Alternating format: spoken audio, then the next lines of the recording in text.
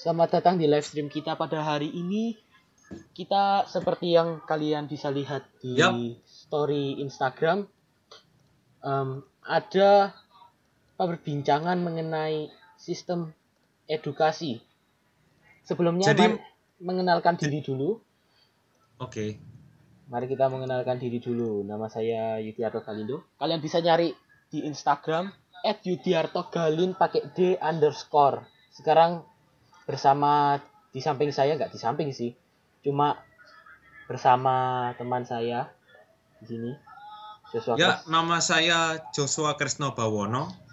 Saya ini sebenarnya hanya seorang murid di suatu sekolah SMA. Saya kelas 3 SMA lebih tepatnya, bisa dibilang kelas 12. Dan saya dan Yudi ini memiliki pandangan yang cenderung berbeda dengan murid-murid lainnya. Terkadang murid-murid lainnya itu merasakan sekolah itu sebagai suatu keharusan yang, waduh, nilaiku ini harus dapat A, harus 100, harus benar-benar ini. Jadi mereka mengorbankan waktu mereka di rumah untuk mengerjakan PR, untuk gimana caranya secara akademis itu mereka itu bisa lebih mantap secara akademis. Sehingga mereka sendiri menjadi stres, memiliki tuntutan yang banyak dari orang tua, bahkan guru, dan lain-lain. Nah, kami ini memiliki pandangan, pasti ada sesuatu yang salah dari sistem pendidikan seperti ini. Sistem pendidikan harusnya mengajarkan seorang siswa itu, ya nanti kita bahas lah di video. Pada intinya kita merasa bahwa terdapat sesuatu yang salah di sistem pendidikan ini sehingga menyebabkan murid-murid itu stres dengan sistem pendidikan yang sudah ada seperti ini, seperti di Indonesia ini. Lanjut. Setuju, Pak. Sekarang kita akan memulai masuk ke materi. Pertama, kita ada peringatan. Video ini mungkin, atau kita lebih sebutnya siaran langsung ini, cocok untuk anak 16 tahun ke atas. Terutama karena video ini banyak singgungan-singgungan tertentu, dan bahkan ada bahasa-bahasa yang mungkin sulit dicerna dan sulit ditafsirkan. Jadi apabila Anda memiliki hal yang misalnya mudah tersinggung dan lain-lain, mohon siaran langsung ini lebih baik ditutup agar kalian nggak tersinggung sama sekali. Jadi kalau kalian memiliki pikiran yang gampang tersinggung atau kalian memiliki pikiran yang tertutup mengenai sistem edukasi, mendingan kalian gak usah nonton video ini deh. Jadi video ini hanya untuk orang-orang yang lebih baik lebih baik Anda menonton video ini jika Anda memiliki pikiran yang terbuka untuk menerima informasi baru yang di luar sistem sekolah. Jadi kami akan dalam tanda kutip melawan perintah-perintah yang selama ini kita dengar. Belajarlah dengan rajin, kerjakan PR, dapatkan nilai yang bagus, dan berkompetensilah dengan teman-teman Anda. Sehingga siapa yang mendapatkan nilai 100 yang paling banyak, dia yang menjadi pemenang dalam kelas. Kita akan menentang semua hal itu. Sesuai dengan tema yang kami posting di Instagram kemarin, kita akan memulai dengan pembicaraan tentang sistem edukasi yang mendalam. Bagi kalian, murid-murid, mungkin kalian di rumah nggak pernah membahas secara mendalam. Nah, kali ini kita akan membahas secara mendalam. Di rumah, bukan di sekolah. Jadi, mari kita membicarakan sistem edukasi. Tapi, slide ini dalam bahasa Inggris, pertama. Kedua, tetapi kita nggak akan ngomonginnya pakai bahasa Inggris, gitu loh. Jadi, supaya cool gitu.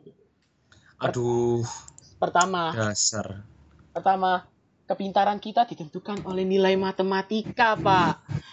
Nah, ini materi yang paling dibenci sama anak IPS. Karena anak IPS matematikanya ya begitulah, bisa diomong jelek. Sebenarnya nggak cuma anak IPS saja sih yang benci dengan statement ini ya. Anak IPA juga kadang-kadang, ataupun anak bahasa atau anak SMK yang bersekolah di sekolah-sekolah yang bervariasi macam lah modelnya. Mereka pasti tidak menyukai apabila kepintaran mereka itu dinilai dari satu nilai saja. Seperti contoh, ada guru, saya tidak mau menyebutkan namanya, tapi pasti ada guru Ya. yang menilai kepintaran seorang muridnya itu dari nilai matematikanya saja, atau nggak harus nilai matematika deh. Bisa saja nilai yang lain seperti nilai bahasa Indonesia, nilai sosiologi, nilai geografi mungkin. Pokoknya kepintaran murid ini dinilai seseorang dari semata-mata dari nilai akademisnya saja. Jadi kalau kamu dapat nilai, bila Anda dapat nilai 40 di matematika, Anda bodoh. Bila Anda mendapatkan nilai 40 di pelajaran lain juga Anda bodoh. Saya Jadi setuju sih bagaimana sebenarnya. Karena sebenarnya kita di sekolah itu terlalu kayak apa ya? Bukan gurunya sih sebenarnya. Tapi lebih kayak orang di masyarakat aja. Kayak misalnya kepintaran kita ditentukan melalui nilai bahasa Inggris dan matematika. Sebenarnya sih enggak, kepintaran itu juga bisa dilihat dari soft skill kita, misalnya keterampilan dan lain-lain. Sebenarnya statement ini merupakan statement yang agak janggal sih. Tapi sangat salah menurut saya malah. iya, tetapi hal ini terus berjalan karena di pemikiran kita sudah tertanam lah pokoknya kalau matematika bagus pasti pinter. Kalau Inggris bagus mesti pinter. Lah itu sudah di masyarakat sih. Padahal dalam kenyataannya setiap murid itu memiliki potensinya masing-masing. Misalnya, seorang murid mungkin nilainya bagus di matematika tapi buruk di olahraga. Seorang murid yang lain kebalikannya, baik di olahraga tapi nilai matematikanya itu jelek. Jadi, setiap murid itu memiliki potensinya masing-masing yang jangan dihakimi hanya karena satu nilai saja gitu loh. Iya. Jangan pandang seseorang itu bodoh hanya karena secara akademis nilainya tidak sebagus murid yang lain. Nggak ada sebenarnya murid yang bodoh itu. Yang ada adalah murid yang tidak berkompeten di topik tersebut, tapi berkompeten di bidang atau topik yang lainnya. Iya, tapi ya itu benar juga sih karena sebenarnya kita nggak selalu pintar di matematika, tetapi bisa pintar di pelajaran lainnya, misalnya PPKN, geografi, sosiologi, dan kawan-kawan. Ya, tapi kita sebagai masyarakat sudah ditanamin ini sejak kecil juga. Bahkan ketika kita SD, kita UN, yang dikecam adalah nilai IPA dan matematika. Betul. Itu alasannya karena IPA dan matematika itu menentukan kepintaran kita. Padahal ya tidak, karena kepintaran orang itu sisinya beda-beda. Itu. Lanjut, Pak. Mari kita lanjut. Apa next slide-nya? Forced activity, pemaksaan aktivitas. Bagaimana ini maksudnya, Yudi? Pemaksaan aktivitas itu misalnya ketika kita banyak melakukan misalnya kita dipaksa untuk melakukan sesuatu lah, terutama dalam belajar. Karena misalnya saya tidak akan menyebutkan nama siapa-siapa dan tidak akan menyebutkan mata pelajarannya di sini. Tetapi ada guru, ya banyak sih, bukan guru satu aja, yang menekan muridnya untuk belajar berdasarkan kurikulum yang diberikan. Gitu loh. Seperti itu salah itu. sih. Hal tersebut saya sangat setuju bahwa hal itu sangat salah. Memberikan sedikit contoh. Ya. Saya memiliki guru, sebenarnya banyak guru yang seperti ini, tidak hanya di sekolah saya dan tidak hanya di sekolah-sekolah lain. Terdapat seorang guru yang mengajarkan muridnya itu untuk tidak hanya mengerjakan materi secara akademis, tapi juga mengajarkan muridnya itu skill-skill yang penting, seperti apa ya contohnya ya, seperti first aid misalnya. Katakanlah ya, atau bagaimana cara berkomunikasi dengan orang lain, dan pokoknya skill-skill yang nantinya di kehidupan nyata kita akan gunakan. Terdapat guru yang seperti itu, tapi karena tuntutan dari kurikulum, guru dalam mata pelajaran tersebut itu terpaksa memberikan apa yang semua murid ini harus hafalkan, yaitu apa? Maaf, bukan hafalkan, harus pelajari dan benar-benar untuk mendapatkan nilai 100. Apa hal tersebut? Hafalan. Ya, kita semua pasti dapat lah yang namanya hafalan itu. PPKN, sejarah gitu. Iya. Pastilah kita sebagai anak SMA dapat itu. Iya, pasti. Dan lebih buruknya lagi, bukan lebih buruknya sih, kami akan menceritakan bagaimana kami seorang siswa itu memandang hafalan. Jadi mungkin hafalan bagi sebanyak orang itu, sebagian atau banyak orang mungkin akan berpikir bahwa wah, hafalan itu akan melatih otak. Hafalan pasti akan membuat seorang siswa itu dalam tanda kutip lebih pintar. Secara akademis mereka akan lebih berkompeten, lebih bagus-bagus nilainya. Tapi menurut kami sebenarnya hafalan itu hanya seperti ini. Kita makan sesuatu yang sudah dipersiapkan secara matang oleh sistem pendidikan kurikulum, dan pada saat ujian tiba kita muntahkan. Jadi itu bukan, maaf saja ya, sebenarnya menurut saya itu bukan pendidikan. Ya. Itu Ya, karena kita pemakanan terlalu paksa. dipaksa sih. Iya, itu pemaksaan sebenarnya, bukan pendidikan. Pendidikan itu mengajarkan kita bagaimana caranya, bagaimana kita itu diajarkan untuk memiliki skill yang nantinya akan berguna untuk masa depan kita, misalnya berkomunikasi dan lain sebagainya lah, yang nantinya akan berguna untuk kehidupan kita. Bukan semata-mata diberikan materi segitu banyaknya, kamu hafalin bab 1, bab 2, bab 3, nanti ulangannya bab ini, ulangannya nanti berupa hafalan, seperti itu. Wah, saya sebenarnya paling benci. Itu bukan pendidikan, itu pemaksaan sebenarnya menurut saya. Kalau pendidikan itu sebenarnya lebih kayak, misalnya kita diajarkan kayak life skill dan kawan-kawan, tapi itu ada di materi selanjutnya. Tapi sebelumnya pemaksaan itu terjadi kalau misalnya kita pelajaran itu harus sesuai dengan minat kita. Misalnya ada beberapa sih, banyak pelajaran yang menuntut kita untuk menghafal sesuatu, itu sebenarnya banyak sekali. Salah sih. Pertama, penekanan itu nggak perlu terlalu ditekan gitulah. Sebenarnya kita sebagai murid sudah tahu kewajiban kita, apa yang kita harus lakukan. Penekanan itu nggak terlalu diperlukan, karena yang seharusnya dilakukan oleh murid bukanlah menghafal, melainkan kayak mengertikan gitulah, memahami suatu materi, bukan dihafalkan. Karena suatu saat apabila hal ini dihafalkan, pasti lupa. Itu kenyataannya. Iya, jadi kalau kita diajarkan untuk menghafal, misalnya kapan Pangeran Diponegoro lahir, dan misalnya kita sudah hafal ya materi tersebut dan kita keluarkan di ulangan kita bisa menjawab dengan tepat nih, dan ulangan kita dapat bagus. Jujur saja ya, ujung-ujungnya kita itu akan lupa sama informasi tersebut. Informasi itu kita pasti akan lupa, dan ujung-ujungnya untuk dapat informasi itu lagi nanti, misalnya kita lupa, kapan ya lahirnya ya, ujung-ujungnya kita akan nyari gitu loh. Iya, kita akan nyari lagi, karena kita hidup bukan di masyarakat yang selalu berpatok di buku. Kita hidup juga dengan banyak teknologi informasi seperti gadget, komputer, bahkan yang disebut oleh orang Indonesia Mbah Google. Kita mempunyai banyak sekali teknologi yang pada akhirnya sebenarnya kita tidak perlu menghafalkan hal-hal ini, karena ujung-ujungnya nggak kepake di dunia nyata gitu loh. Ya, menurut saya penekanan aktivitas, misalnya harus menghafal sebelum mata pelajaran ini, menghafal ini, misalnya itu harusnya lebih ditekan sih. Lebih baik bukan menghafalkan, dibaca dan dipahami. Karena kalau menghafal itu pasti nggak kepake gitu loh.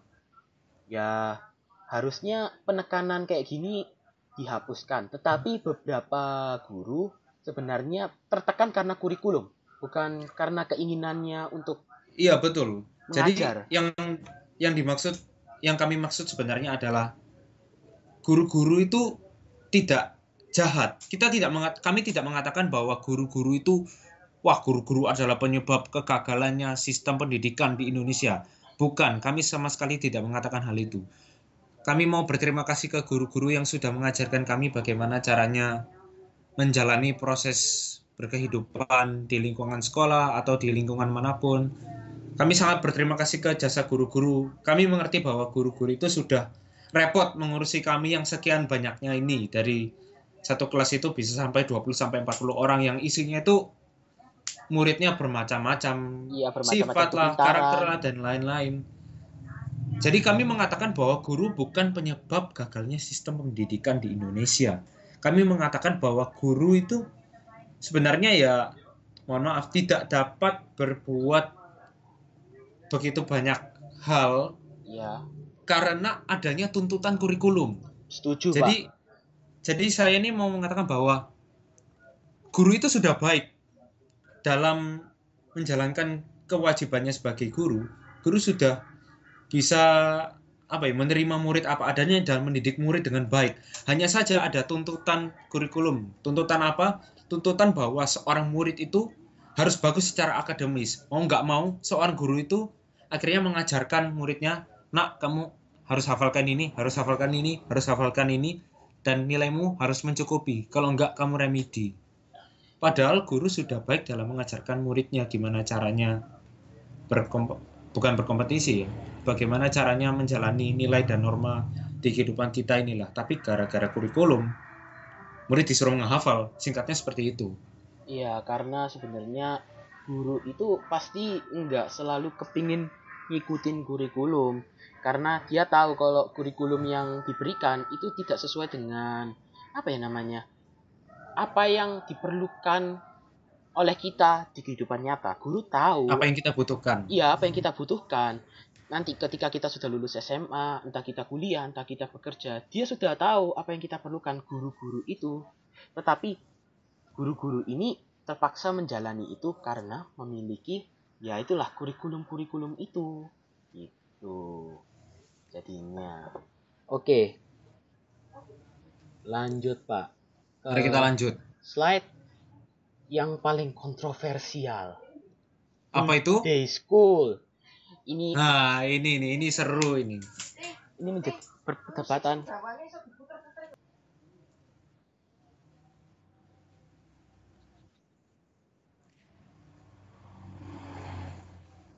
Mari kita kembali ke topik. Oke, full day school. Mari kembali kita ke full day school. Nah, ini topik paling kontroversial. Ini paling kontroversial. Murid-murid banyak yang mengkomplain dengan alasan mereka berkata kalau full day school itu membuat lelah. Saya jujur sudah mengalami full day school dan memang lelah. Gitu loh. Saya dan Yudi juga sudah mengalami full day school karena itu sebenarnya keseharian kami di sekolah. Jujur saja ya, kami sebagai murid ini lelah. Nah, mungkin ada yang beranggapan bahwa wah, full day school ya. Ini tujuannya agar siswa itu nilainya itu lebih bagus, biar siswa itu nggak berkeliaran di warnet, nggak main-main, daripada main-main, pulang sekolah main ke warnet ya kan. Mendingan full day school aja, seharian di sekolah. Ya, itu nanti pulang sore. Tujuannya bagus juga, cuma kayak misalnya pulang sore terus kita gak main ke warnet gitu. Tapi kita juga punya kewajiban, misalnya mengerjakan PR, terus belajar untuk PH, belajar untuk materi selanjutnya. Itu mengganggu banget sebenarnya full day school karena kita udah pulang sore, terus kita perlu belajar lagi. Apalagi kalau ulangannya ada 2, itu susah banget jadinya karena adanya full day school. Gitu. Nah, jadi kami akan menceritakan dari perspektif kami sebagai siswa ya. Jadi keseharian kami itu seperti ini. Hari Senin, seumpama hari ini hari Senin ya. Hari Senin kita itu seharusnya pulangnya itu agak siang, tapi karena full day school ya biasalah, akhirnya pulangnya jam 5, jam setengah 6. Sampai rumah itu jam 6. Tapi keesokan harinya akan ada 2 ulangan yang harus dipelajari. Bagaimana kita bisa belajar di rumah? Bagaimana kita bisa belajar dengan tekun? Kalau misalnya kita itu pulang itu sudah larut malam. Lo kan bisa kan nyicil hari sebelumnya. Hari-hari sebelumnya kalian ngapain aja? Ya hari-hari sebelumnya juga pulang sore. Kita juga pulang sore. Selain kita juga pulang sore, kita juga punya kehidupan lain. Kecuali kalau murid itu cuma duduk di rumah main game. Wah, itu sudah urusannya mereka. Tapi kalau saya saya ini di rumah itu nggak cuma main. Saya juga baca-baca buku di luar sekolah. Maksudnya itu buku-buku yang tidak bisa didapatkan di sekolah. Jadi saya percaya bahwa ilmu itu tidak semata-mata bisa dipelajari di sekolah. Bisa juga ilmu itu didapatkan dari perpustakaan, dari toko buku. Saya itu hobi baca buku. Dan jujur saja bagi saya kalau waktu saya untuk membaca buku ini di limit dibatasi oleh waktu-waktu yang yang saya dapatkan dari tuntutan sekolah untuk belajar dan belajar. Gimana saya mau baca buku? Iya, Waktu saya kan jadi kepotong. iya, karena waktu kita sebenarnya kita nggak boleh cuma belajar di sekolah karena kita, terutama kita ini siswa kelas 12 ya. Jadi kita perlu mempersiapkan diri dengan materi-materi yang kita nggak bisa pelajari di sekolah. Kita hanya bisa mendapatkannya melalui literatur maupun seminar. Iya, betul. Waktu kita terpotong melalui full day school. Berangkat pagi, pulang sore. Berangkat pagi, pulang malam. Sebenarnya saya kurang suka dengan hal ini. Jadinya siswa tidak bisa melatih kreativitas. Memang di sela-sela full day school itu ada ekstrakurikuler. Tapi ekstrakurikuler itu pun sangat singkat. Pengembangan bakat itu sangat kurang. Karena tiap hari pulangnya jam 3, ekstranya cuma sejam. Kalau sebenarnya ekstra itu harusnya lebih dari 1 jam. Karena pengembangan pengembangan keterampilan itu tidak bisa dilakukan hanya dalam waktu sejam. Kita bisa melakukannya dalam waktu senggang, tetapi kalau di full day school, apa bedanya? Kita tidak bisa melatih kreativitas. Waktu kita hanya tersita untuk belajar secara tidak langsung. Dan belajar itu pun kalau sempat, gitu loh. Jadi menurut pendapat kami adalah terkadang sistem pendidikan ini lebih menghargai murid-muridnya yang berkompeten. Maksudnya itu berkompeten ini maksudnya hebat ya. Sekolah itu lebih menghargai murid yang hebat dalam bidang akademis. Jadi kalau misalnya seorang siswa itu nilainya 100 semua, tapi nggak bisa berkomunikasi dengan lancar, dengan sistem pendidikan yang ada sekarang, mereka itu akan dianggap pintar. Tapi murid yang bisa berkomunikasi dengan lancar, mereka jago olahraga, mereka jago paduan suara, mereka jago ngeband, tapi nilai-nilai akademisnya jelek, akan dianggap bodoh oleh sistem yang sekarang ini. Kami nggak mengatakan bahwa mereka itu dianggap bodoh oleh guru-guru loh ya. Guru-guru mungkin memiliki pandangan yang sama dengan kita bahwa seorang murid itu memiliki kelebihan dan kekurangannya masing-masing. Tapi dengan sistem pendidikan, mereka akan dianggap bodoh. Ya. Sekarang seperti ini deh. Menurut Anda, mana yang akan naik kelas? Murid yang nilainya 100 semua, atau murid yang jago musik?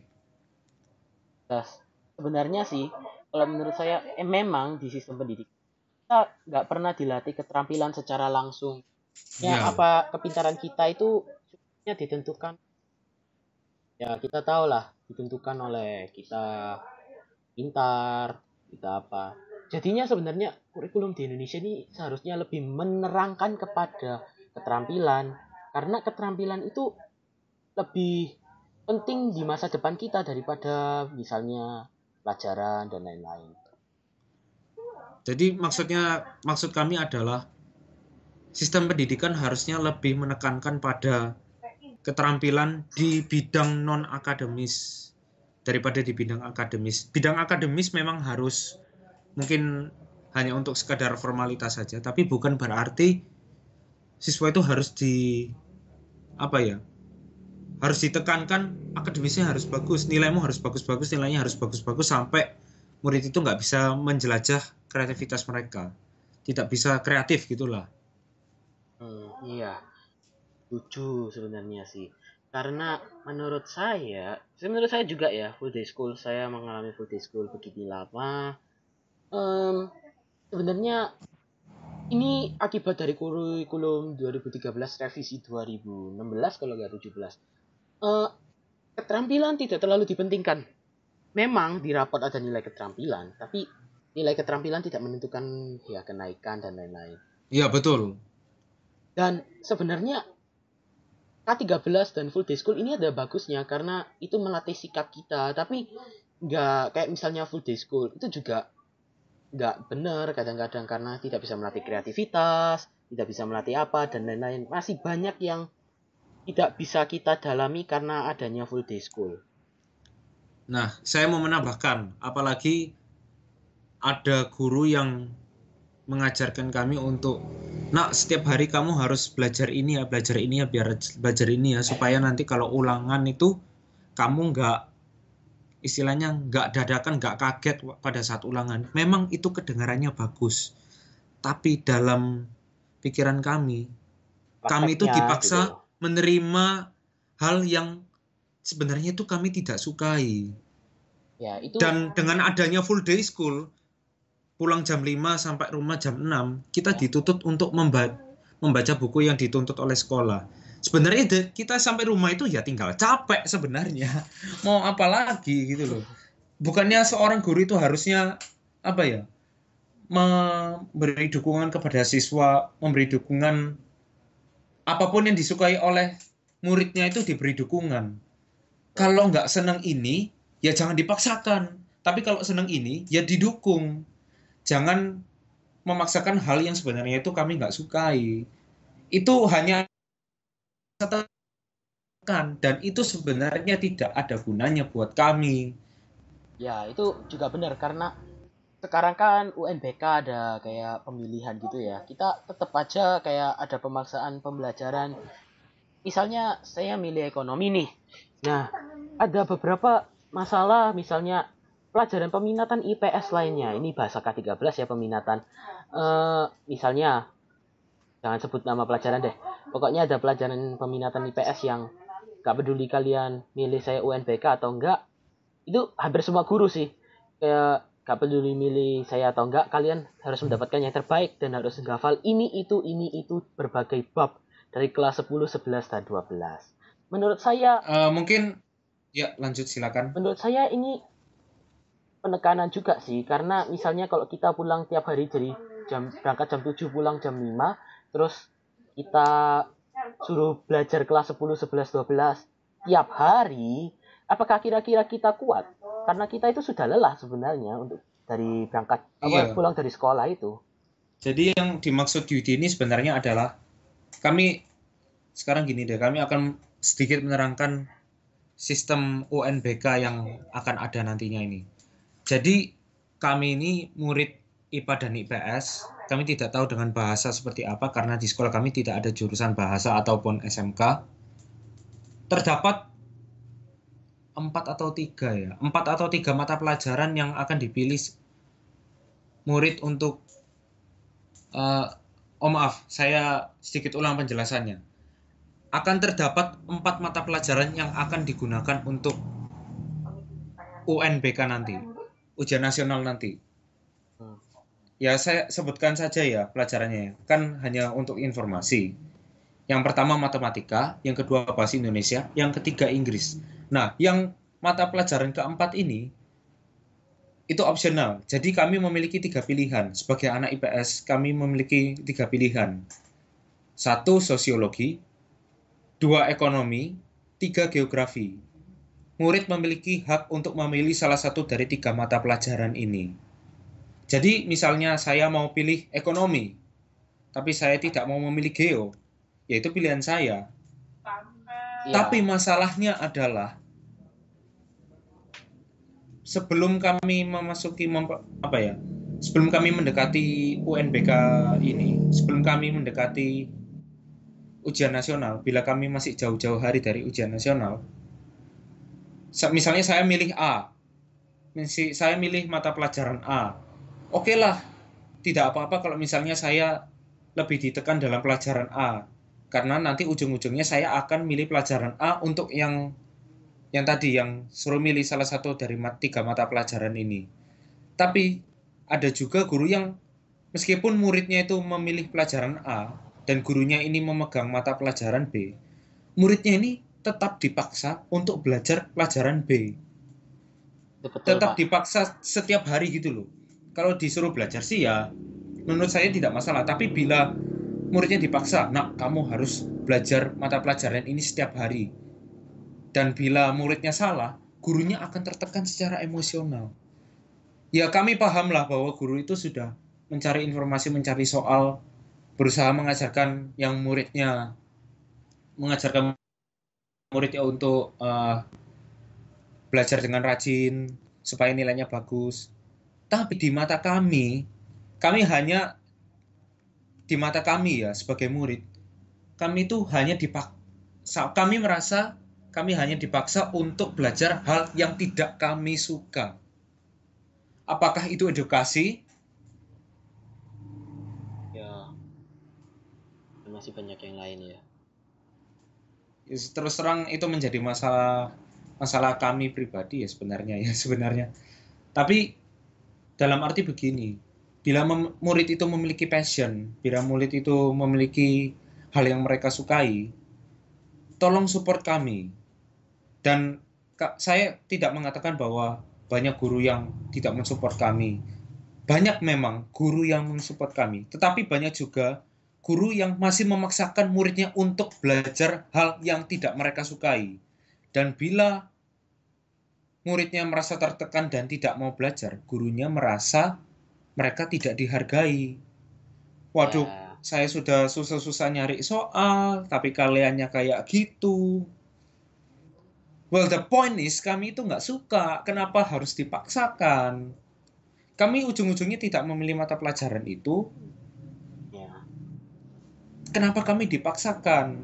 Saya tidak bermaksud menyindir pihak manapun, tapi kadang hal ini itu terjadi di berbagai macam sekolah lah, bukan cuma sekolah saya. Jadi murid itu dipaksakan untuk belajar ini, kamu belajar ini, padahal kami sendiri ya nggak terlalu suka gitu loh. Jadi ya. menurut Yudi, bagaimana solusinya? Sebenarnya menurut saya solusinya itu dengan apa ya? Kita misalnya ada mata pelajaran A. Pasti di suatu mata pelajaran itu ada real life usage-nya, penggunaan di kehidupan sehari-hari. Seharusnya guru mengajarkan apa yang akan kita alami dan apa yang akan kita gunakan di dunia nyata, dan bukan materi-materi yang tidak akan digunakan di dunia nyata. Ya betul, saya sangat setuju. Karena sebenarnya kita di masyarakat juga nggak pakai banyak materi pelajaran kan. Di universitas juga apabila misalnya kita dipaksa masuk, misalnya kita pas di universitas kita masuk masuk jurusan A. Terus pas kita SMA kita belajarnya A, B, C. Tetapi mata pelajaran yang A pas di SMA itu tidak terlalu ditekankan. Tetapi mereka lebih menekankan kepada materi yang ujung-ujungnya tidak terpakai ya pada saat kuliah itu nanti. Itu sebenarnya harusnya mulai dihilangkan. Supaya misalnya kita belajar sosiologi lah. Sosiologi ada pelajaran penting. Norma dan nilai dan norma. Ya betul. Itu pelajaran penting banget, kita di masyarakat punya nilai dan norma. Interaksi sosial apalagi. Kita setiap makhluk sosial juga butuh melakukan interaksi sosial seperti yang terjadi di siaran langsung ini. Tapi banyak juga materi-materi yang sebenarnya tidak terpakai di dunia nyata. Saya tidak akan menyebutkan karena banyak sekali, tetapi ya bagaimana lagi, kita juga tidak bisa meminta untuk hal ini. Kita cuma mengikuti kurikulum dan mengikuti gurunya aja. Jadi dalam pandangan kami sebagai murid, kami itu mau nggak mau harus dipaksakan untuk mengikuti materi yang sudah diberikan oleh guru. Kami dipaksa untuk, seperti yang saya bilang tadi, makan, pelan-pelan makan, pada saat ulangan dimuntahkan. Dan pada saat kehidupan nyata, nggak kepake. Ya terima kasih ilmunya, tapi itu tadi, nggak kepake. Ya gitulah. Itu makanya kita sebenarnya bukan meminta sih, kita cuma berharap aja supaya guru-guru itu memberikan kita materi-materi yang terpakai di dunia nyata. Misalnya di materi PPKN UUD 45 itu sumber kehidupan negara kita kan, kita juga harus tahu. Nah, tetapi ada materi juga yang nggak terlalu terpakai, yang seharusnya kalau misalnya USBN sih kepake, cuma nggak perlu terlalu kayak harus hafal ini, dan harus hafal ini. Gitu. Iya, kurangi hafalan dan banyakkan, tambahlah jumlahnya untuk pelajaran yang bersifat critical thinking itu tadi. Berpikir kritis, mengerti, dan dapat dipraktekkan di kehidupan sehari-hari. Syukur-syukur kalau nanti bisa diterapkan di kehidupan masa depan nanti. Ya, itu bagusnya kalau misalnya kita diajarkan materi-materi yang berbau dengan masa depan. Lanjut, kita akan ganti materi. Dan ini materi khusus anak IPA gitu ya kan. Sebenarnya, science class doesn't prepare you for real life situation. Ini bukan menyinggung pihak anak Iya. IPA manapun, cuma Iya.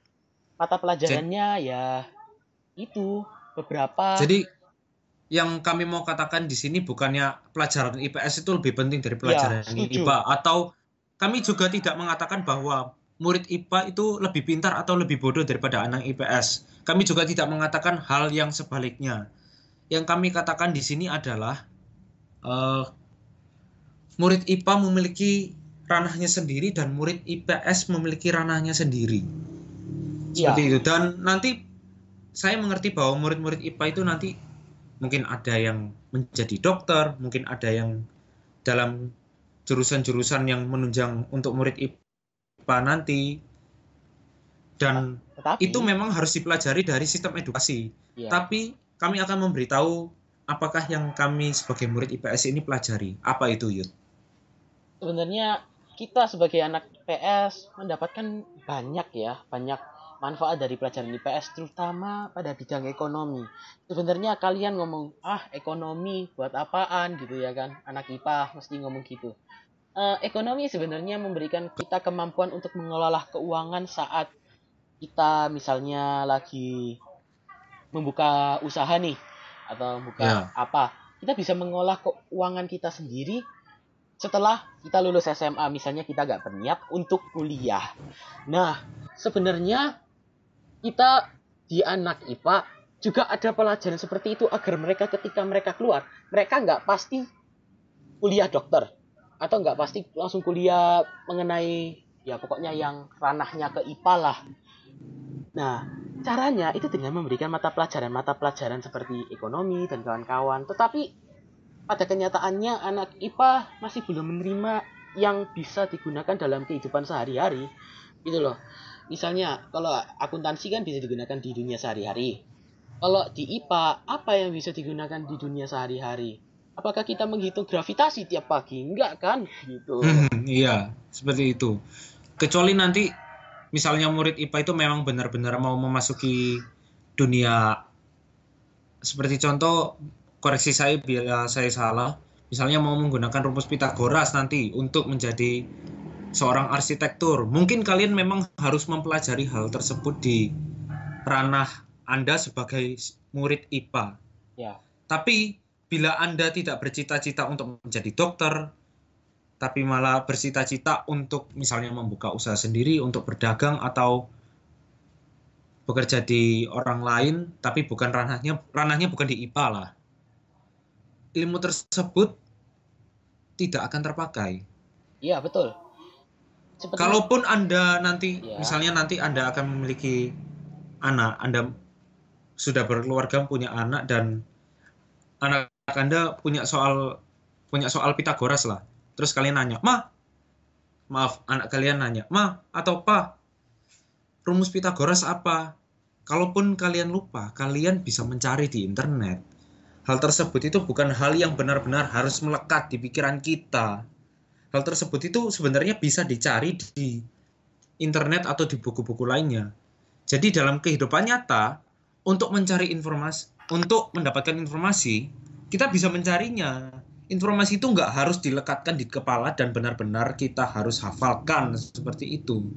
Ya sebenarnya bagus juga sih, tapi apakah kita sebagai manusia akan mengingat itu sepanjang hari kita ingat terus? Ya enggak kan? Ya. Kita juga punya kehidupan sehari-hari sebagai masyarakat di dunia ini. Dan enggak harus, intinya adalah pelajaran tidak harus menghafal rumus lah, menghafal apalah, bahkan menghafal hafalan-hafalan tersebut yang maaf ya, tidak terpakai di kehidupan kita sehari-hari gitu loh. Iya.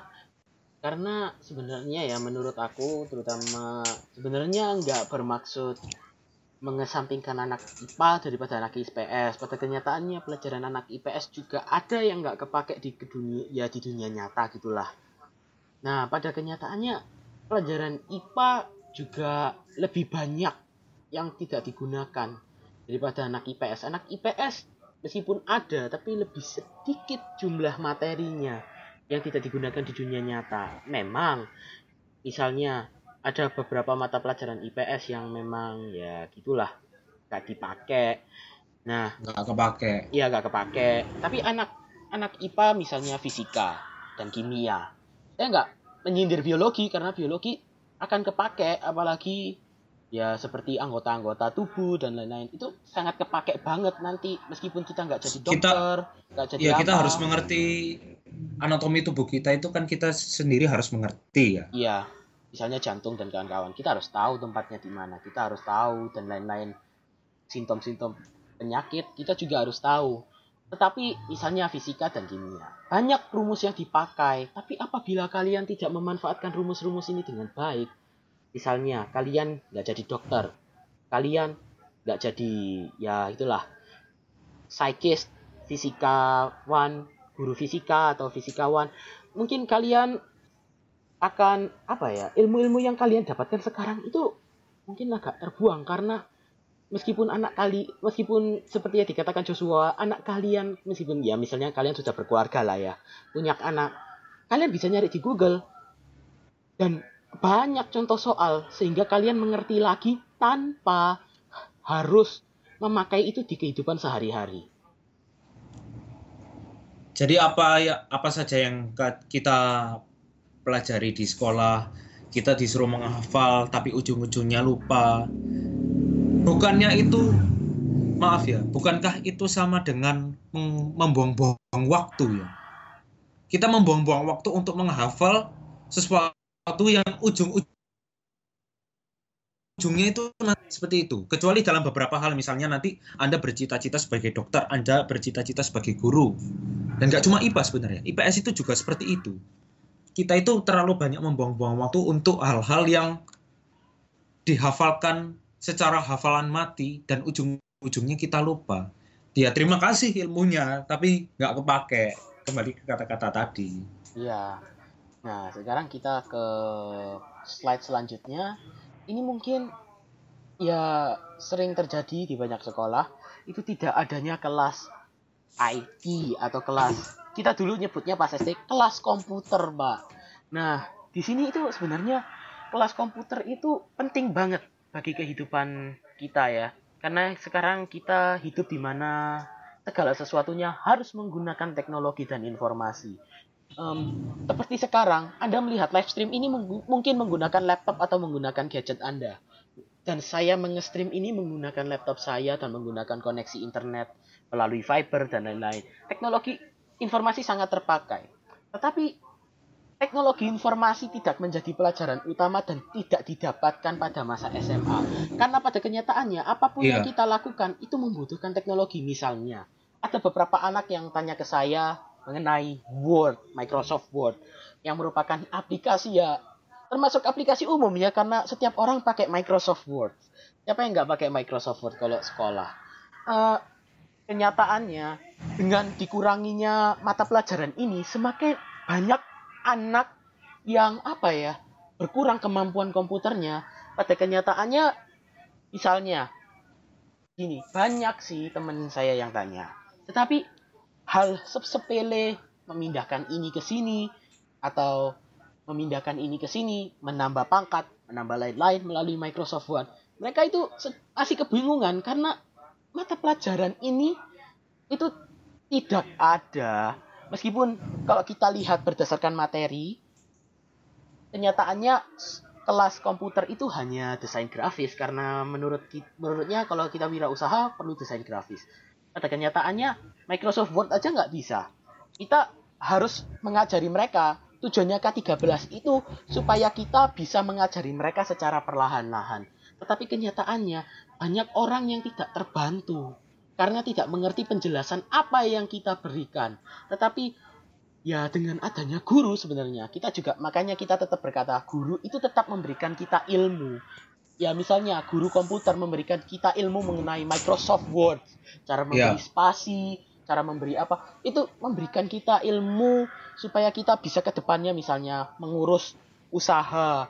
Kita pasti menggunakan Microsoft Word untuk mengurus izin, mengurus apa, itu pasti digunakan. Tetapi beberapa orang tidak bisa menggunakan Word, tidak bisa menggunakan PowerPoint, tidak bisa menggunakan Excel karena mereka tidak mendapatkannya di sekolah. Itu sebenarnya saya tidak suka sekali karena di kehidupan sekarang ini kita buka wirausaha, kita buka macam-macam, kita mengerjakan tugas, itu semua bergantung pada teknologi dan informasi. Tetapi kita dihapuskan dari hal itu. Jadi beberapa anak tidak bisa gitu loh. Jadi mengapa kami membicarakan topik ini? Karena sekarang kami akan sedikit cerita ya apa yang terjadi di pendidikan kami di sekolah sekarang ini. Kakak kelas kami yang satu angkatan atau dua angkatan atau dan lain-lainnya, mereka itu ada pelajaran teknologi informasi dan komunikasi, disingkat TIK. Pelajaran TIK itu ada di mapel utama mereka, meskipun hanya ya mungkin bisa dikatakan koreksi saya bisa salah 1 jam lah setiap minggunya ya Yudi ya. Iya, setiap minggu. Meskipun lebih sedikit setidaknya masih ada lah. Tapi begitu memasuki angkatan saya yang dimana angkatan kami ini mengikuti kurikulum 2013 karena angkatan yang sebelumnya yang lebih senior itu mengikuti kurikulum KTSP. Jadi di kurikulum 2013 ini pelajaran teknologi informasi dan komunikasi itu ditiadakan.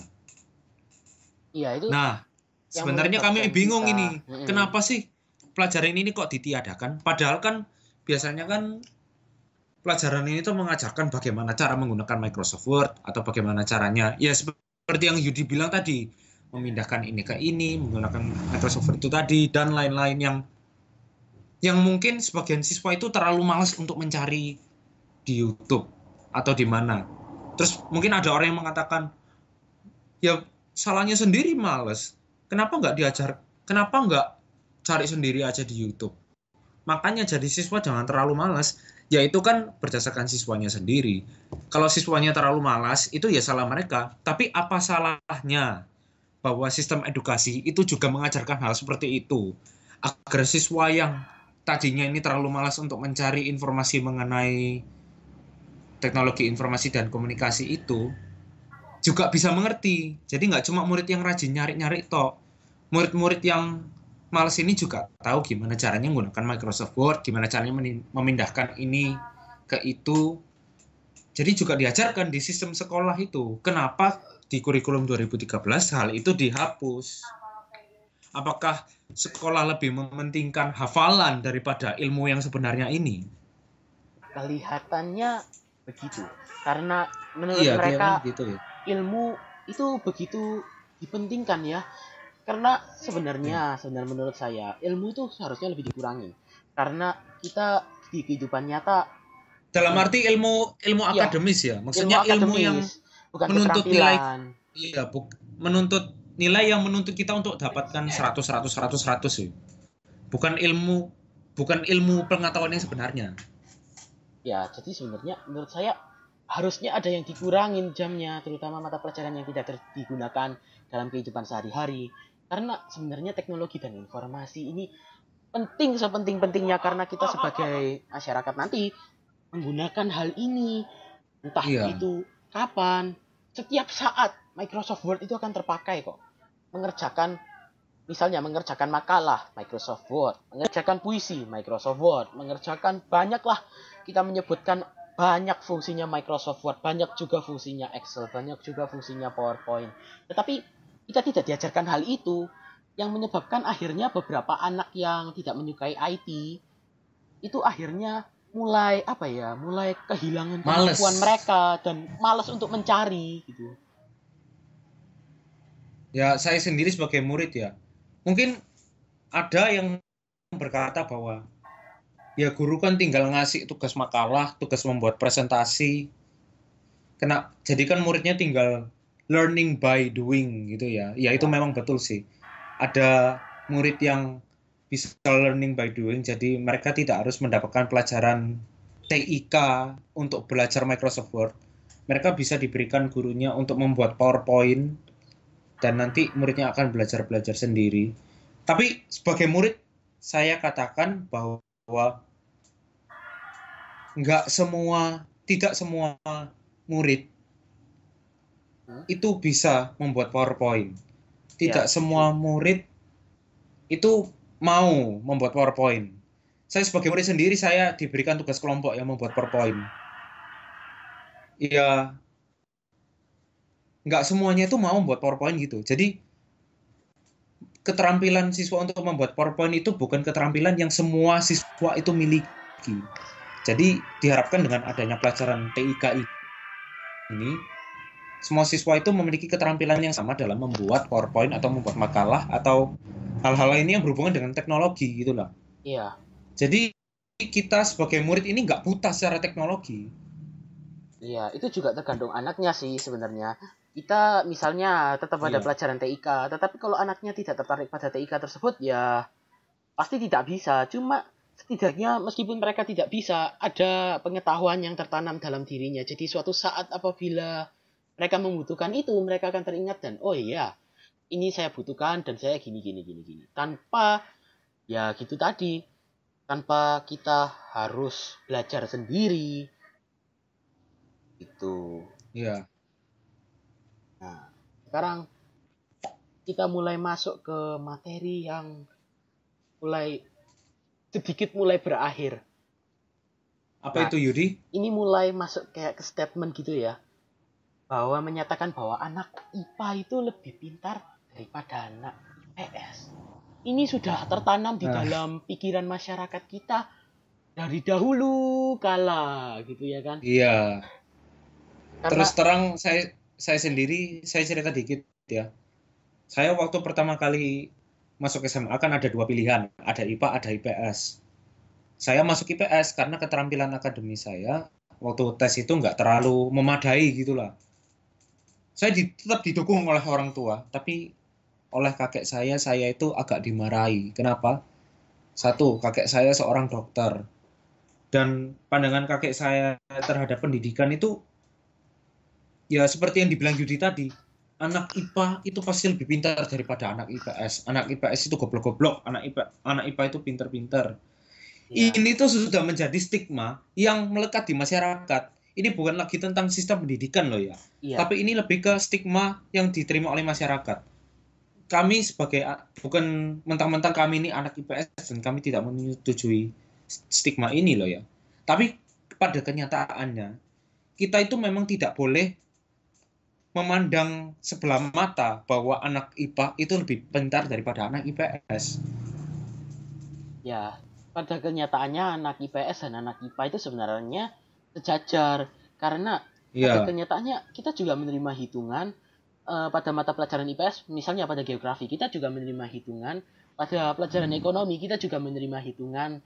Kita pada sosiologi juga menerima hitungan untuk menghitung jumlah data. Kita bukan murid yang harusnya didiskriminasi karena anak IPS. Iya. Itu sebenarnya ya pemikiran yang salah sih. Itu sebenarnya saya dari dulu gak suka ada orang ngomong anak IPA lebih pintar daripada anak IPS. Karena pada kenyataannya anak IPA dan IPS itu menerima hal yang sederajat. Pada kenyataannya fisika juga menerima teori, kita juga menerima teori. Fisika menerima hitungan, kita juga menerima hitungan. Tetapi dalam konteks yang berbeda. Kita dalam bidang sosial dan mereka dalam bidang sains. Yang pada kenyataannya itu sama aja. Jadi kita itu sama-sama bisa hitungan, sama-sama bisa hafalan. Kita bukan murid yang cuma bisanya tidur aja di kelas. Cuma ada sih murid yang kayak gitu, bukan menyindir siapa-siapa. Cuma ya begitulah. Kita nggak bisa sih ngomongin kayak masyarakat harus merubah pikirannya, anak IPS setara gitu. Masyarakat juga gak akan terima karena mereka mikir seperti yang tadi topik di awal, saya akan tunjukkan lagi. Topik di awal tadi adalah kepintaran kita itu ditentukan oleh nilai matematika. Itu kenapa anak IPA selalu dianggap pintar. Ya karena nilai matematikanya bagus. Yang pada dasarnya sebenarnya salah. Karena anak IPS juga bisa mendapatkan nilai matematika yang bagus.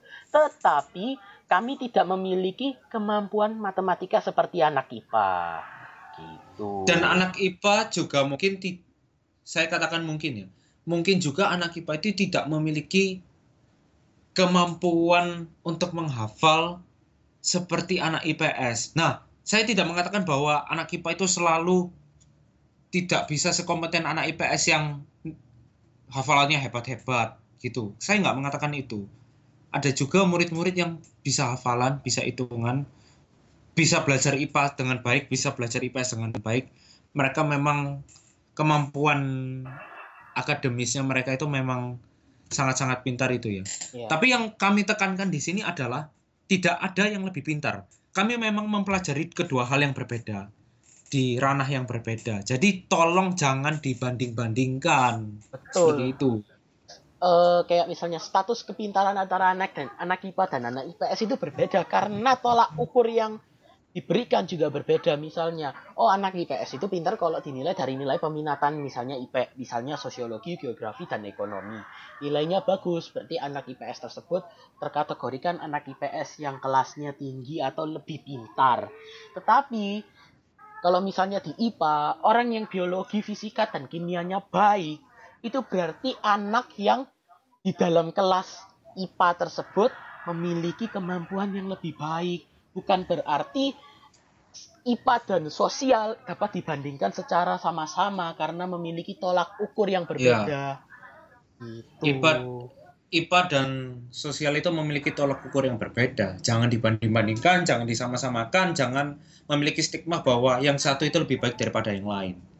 Wah, itu pandangan kuno yang sangat buat saya ingin mukul meja sebenarnya. Kok ada gitu loh ya pemikiran seperti itu ya. Ya, sebenarnya itu pemikiran salah sih menurut saya. Kita Iya. lanjut ke ini sebenarnya juga bagian dari sistem edukasi juga. Tetapi bisa dikatakan kadang-kadang rada keluar sedikit. Itu namanya Iya, apa itu Yudi? kita tidak pernah diajari situasi ya, kita keadaan dunia nyata gitulah. Ya. Nah, ini dia. Ini yang dari atas sampai bawah itu nyambungnya ke sini gitu loh. Karena mata pelajaran IPA dan IPS itu kadang-kadang tidak mengajarkan kita tentang dunia nyata. Itu dari tadi kita bahas dari matematika, dari anak IPA tidak diajari, itu ujung-ujungnya ke sini gitu loh. Banyak. Ya, jadi kita itu misalnya diajarkan bagaimana cara menghitung bangun ruang, bagaimana caranya menggunakan rumus Pythagoras dan lain-lain, atau rumus-rumus yang lainnya. Kita justru menghafalkan rumus, tapi ya terima kasih lah kepada guru-guru yang sudah memberikan kami ilmu tersebut. Ya. Tapi nggak kepake gitu loh. Jadi apa yang sebenarnya kami inginkan ini adalah ilmu-ilmu yang nantinya akan benar-benar terpakai. Misalnya, gimana sih caranya berinteraksi dengan orang lain? Bagaimana caranya bernegosiasi dengan orang lain agar orang lain tersebut dapat membeli produk atau jasa yang kami tawarkan ke mereka. Jadi ilmu bernegosiasi atau ilmu-ilmu lain yang nantinya bersosialisasi, ilmu yang akan kepake di kehidupan nyata, itu kami sangat butuhkan sebenarnya. Dibandingkan ilmu yang cuma hafalkan ini, muntahkan ini saat ujian nasional, selanjutnya lupa. Iya. Ya, sebenarnya ada banyak sih di mata pelajaran, bukan hanya di mata pelajaran peminatan IPA dan peminatan IPS saja, tapi di mata pelajaran wajib juga banyak. Kita nggak pernah meminta, misalnya matematika, misalnya kami tidak menyudutkan guru karena bagi kami guru itu sudah memberikan yang terbaik bagi kami. Iya. Pada kenyataannya banyak mata pelajaran matematika yang nggak kepake. Dimensi 3, logaritma, terus masih banyak statistika, kecuali kalian bekerja di bidang statistika. Cuma kalau misalnya dimensi 3, apakah kalian menghitung statistika dengan dimensi 3? Tentu tidak. Dan kalian tidak juga akan membeli barang dengan dimensi 3. Yang pada kenyataannya matematika yang kita pakai di dunia nyata itu hanya matematika dasar. Persen, kali, bagi, kurang, tambah, dan masih banyak lainnya lah. Cuma nggak semuanya kepake. Karena kita di kehidupan di masyarakat, kita juga pakai bagi-bagian. Misalnya untuk ya menyicil rumah gitulah. kita pasti pakai bagi-bagian. Terus kalau misalnya Iya. kita hitung bunga lah misalnya, pakai perkalian dan persen-persenan. Ya kita sebenarnya hidup di dunia mana matematika dasar itu sangat dipakai. Cuma tidak memakai materi-materi yang kita diajarkan. Sebenarnya kita juga bersyukur kita dikasih materi ini karena akhirnya kita tahu.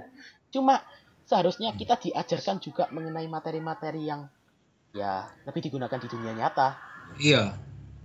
Kami berterima kasih kepada guru yang sudah mengajarkan kami ilmu-ilmu tersebut ya. Tapi kami juga menuntut kurikulum di Indonesia terutama untuk juga mengajarkan murid-muridnya itu tidak hanya mengajarkan ilmu yang tidak terpakai nantinya. Kami menuntut sistem pendidikan di Indonesia ini juga untuk juga mengadakan pelajaran yang nantinya itu akan berguna untuk kita. Betul. Ya karena sebenarnya gini ya, karena materi yang kita dapatkan itu sebenarnya menurut saya sih, tapi beberapa anak masih ada yang mempercayai bahwa materi yang mereka terima itu bakal berguna di kehidupan nyata. Banyak sih. Cuma bagi kami ini hal yang salah karena ya beginilah. Kita diajari mengenai misalnya apa ya? Ya kayak tadi matematika. Terus ada lagi misalnya kita harusnya berolahraga. Ya, tapi kita sekarang lebih ditekankan kepada teori olahraga yang seharusnya kita harusnya belajar olahraga supaya ketika kita di dunia nyata kita bisa melakukan hal itu dengan mudah tanpa harus bertanya-tanya, mengulang-ulang. Apabila kita diajar itu secara praktek, mungkin kita lebih bisa belajar. Tetapi pada kenyataannya kita tetap dipaksa untuk melakukan ulangan secara teori. Nah, itu dia. Jadi yang seperti yang kami katakan tadi, guru itu sudah memberikan yang terbaik bagi kita. Misalnya olahraga, guru sudah mengajarkan bagaimana cara berolahraga dengan baik. Dan oleh guru saya sendiri, kami diajarkan untuk menghitung apa ya? Ya, denyut nadi lah. Menghitung berapa denyut nadi per menitnya dan bagaimana hal tersebut itu bisa menentukan kesehatan kita. Bagaimana kalau misalnya apakah perbedaan antara tidur yang berkualitas dengan tidak. Hal tersebut itu kami memang pelajari di sekolah. Dan kami berterima kasih karena gitu loh. Tapi hal tersebut yang praktek kami pelajari dan hal tersebut berguna bagi kami. Tapi hal-hal yang seperti kamu harus hafalkan teori-teori ini, kamu harus hafalkan teori ini. Jujur saja kami kurang setuju dengan hal tersebut karena ujung-ujungnya nanti kami lupa. Kecuali hal tersebut itu menjadi pelajaran sampingan yang ya kami baca-baca atau kami jadikan ilmu pengetahuan umum. Tapi kalau dihafalkan dan dimuntahkan saat ulangan dan lupa, hal tersebut menjadi tidak berguna. Iya. Dan sebenarnya misalnya kayak tadi yang disebut cara tidur yang sehat. Sebenarnya kita nggak boleh hafalin aja cara tidur yang sehat. Iya. Kita juga harus praktekkan. Oh, ternyata cara tidur sehat itu begini. Cara menghitung nadi agar mengetahui nadi yang jumlah ada denyut nadi yang baik itu berapa. Tetapi pada kenyataannya kita tidak pernah, ya kita diajarkan, cuma ada beberapa yang harus kita hafalkan sebagai bahan materi ulangan yang tuntutan kurikulum itu tadi. Ya, tuntutan kurikulum itu tadi nyambungnya ke atas lagi karena sebenarnya kita sebagai murid itu minta untuk diajari caranya. Ya, menurut saya gimana ya menyebutnya? Cara untuk melakukan sesuatu di kehidupan nyata. Misalnya interaksi sosial, kita diajarin supaya interaksi sosial berjalan dengan baik. Tapi kita aja belajar teorinya aja. Iya. Ujung-ujungnya lupa. Kalau misalnya kita diajarkan, oh interaksi sosial itu begini, dan kita praktekkan di dunia nyata. Hal ini lebih bermanfaat daripada kita, saya hafalkan ini, gitu. Hal ilmu-ilmu yang dapat kita praktekkan, ilmu-ilmu praktek itu menurut kami sebagai siswa, menurut kami jauh lebih penting daripada ilmu yang sekadar hafalan. Wah. Karena ujung-ujungnya hafalan itu akan kita ya lupa. Tapi kalau ilmu praktek, begitu kami praktekkan dan kalaupun kami gagal, kami dapat belajar darinya. Tapi kalaupun kami berhasil, ya hal tersebut itu akan berguna bagi kehidupan kita. Iya. Nah, Menurut saya ada hal lain yang sebenarnya harus dibahas. Apa itu contohnya? Misalnya kita belajar tentang geografi, mungkin kalian tahu lah pelajaran bumi. Geografi juga punya banyak materi yang sebenarnya kita nggak praktekkan.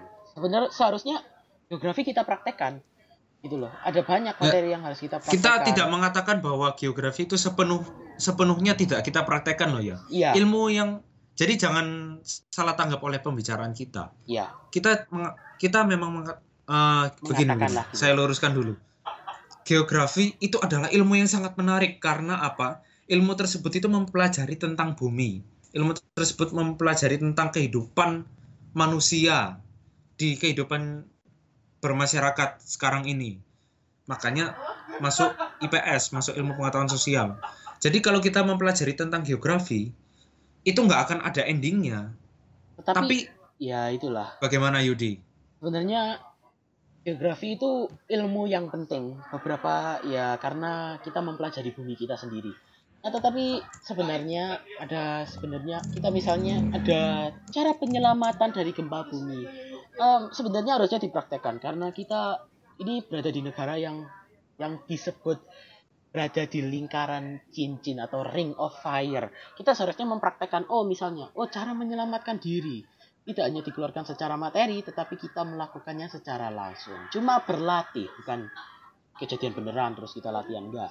Kita mencoba gitulah, mencoba pokoknya. Simulasi. Ya, simulasi agar kita mengetahui caranya itu begini. Tanpa kita harus menghafalkan gitu loh. Ya, seperti itu. Apalagi Yudi slide-nya? Dan yang belum terakhir sih, tapi belum terakhir. Ini perspektif. Sebenarnya ini merupakan perspektif murid kita sebagai murid terhadap sistem edukasi di Indonesia.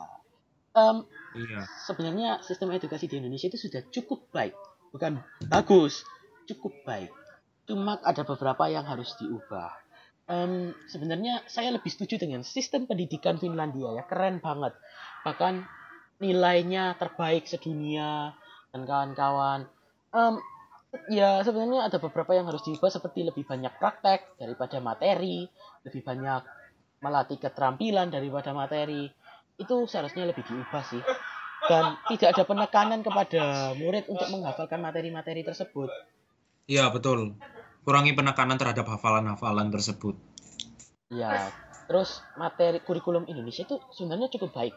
Cuma ya begitu tuh, kadang-kadang guru tertekan karena kurikulum, murid tertekan karena kurikulum, dan masih banyak lainnya. Sebenarnya kalau kita membahas masalah murid dan guru itu gak ada habisnya kok. Karena itu terjadi dimanapun di dunia, gak hanya di Indonesia. Kurikulum Amerika juga menjalankan full day school. Itu mengapa saya tidak pernah membandingkan kurikulum Indonesia dengan kurikulum Amerika, karena nggak ada bedanya gitu loh. Ya dalam arti nggak ada bedanya, bukan benar-benar sama ya. Ya cuma tapi cara sistemnya, maksudnya secara sistematis aja. Cuma cara misalnya materi berbeda jauh kok. Cuma cara misalnya pulangnya harus jam 3 sore atau jam 4 sore atau jam 5 sore. Itu kurang lebih sama. Ya kalau bagi kalian yang nggak tahu, mereka menyebut kurikulum mereka Common Core lah kita sebutnya. Common Core itu sistem pendidikan yang kurang lebih sama, karena yang seperti yang disebutkan tadi materinya itu nggak sama. Cuma yang sama itu sistematisnya, pulang sorenya dan lain-lain. Tetapi di Common Core guru tetap dituntut aktif. Kita di K13 kita yang dituntut aktif sehingga menyebabkan kita mengalami tekanan aktivitas sehingga kita tidak bisa melakukan aktivitas-aktivitas lain. Iya betul. Jadi yang kami terima sebagai murid adalah bangun pagi, berangkat pagi, pulang sore, tinggal ngantuk, tinggal tidur. Itu yang kami rasakan sebagai murid. Selebihnya yang kalau muridnya mainan HP, mainan game, itu urusan muridnya sendiri. Siapa suruh main game. Tapi bagi murid yang benar-benar, misal seperti contoh, mendengarkan nasihat Jack Ma. Apa sih nasihat Jack Ma ini? Nasihat Jack Ma adalah Anda tidak perlu menjadi murid yang paling pintar di kelas. Anda tidak perlu menjadi juara kelas. Tapi cukup memiliki nilai yang mencukupi aja agar naik kelas, agar murid itu bisa belajar hal-hal lain di luar sekolah. Nah, kalau full day school, gimana caranya kami sebagai murid ini bisa mempelajari hal-hal yang di luar sekolah tersebut? Kalau kita aja pulang sudah tinggal ngantuk. Jangankan belajar hal-hal yang lain deh. Kita memiliki kehidupan sehari-hari aja kurang kok. Iya, betul. Sosialisasi kita jadi kurang meskipun kita di sekolah. Karena apa? Karena full day school kita pulang tinggal ngantuk. Belum lagi besoknya ulangan. Kalau disuruh nyicil, kita nyicil ya berarti setiap hari kita belajar dong. Kehidupan sosial kita kayak gimana? Ya enggak? Setuju, Pak. Gimana kita bisa mempelajari hal-hal yang bersifat di luar ranah sekolah atau kehidupan sosial lainnya? Kalau di setiap harinya kita dituntut oleh guru-guru kita untuk belajar, dan belajar. Dikasih PR. Gimana caranya? Ini sebenarnya menurut kita ada yang harus diubah, terutama full day school dan tuntutan siswa aktif. Karena sebenarnya guru itu yang butuh aktif juga supaya kita nggak terlalu tertekan oleh tugas gitu. Iya. Nah, selanjutnya kita akan membahas mengenai, ya sudah sih, sebenarnya sudah hampir habis. Dan ada quotes. Ya, ini quotes juga, ya kata ada yang ngomong dari Albert Einstein, ada yang ngomong bukan dari Albert Einstein karena quotes Albert Einstein itu ditemukan pada tahun 2004. Ya, jadi saya akan membacakannya ya. Everybody is a genius. But if you judge fish by its ability to climb a tree, it will live its whole life believing it's stupid. Ya, menurut Joshua gimana? Oke, jadi menurut saya, quotes ini itu mengatakan bahwa kita tidak boleh memandang seorang siswa semata-mata hanya dari nilai matematikanya atau nilai lainnya lah. Jadi ada murid yang nilainya itu bagus-bagus, tapi ada juga murid yang nilainya itu jelek-jelek. Dan murid yang bernilai jelek ini bukan berarti mereka itu bodoh. Banyak yang beranggapan kan kalau wah muridnya dia ini nilainya jelek, dia itu nggak pintar. Wih, si ini nilainya 100 semua. Wih, dia itu pintar ya. Padahal tidak selalu seperti itu.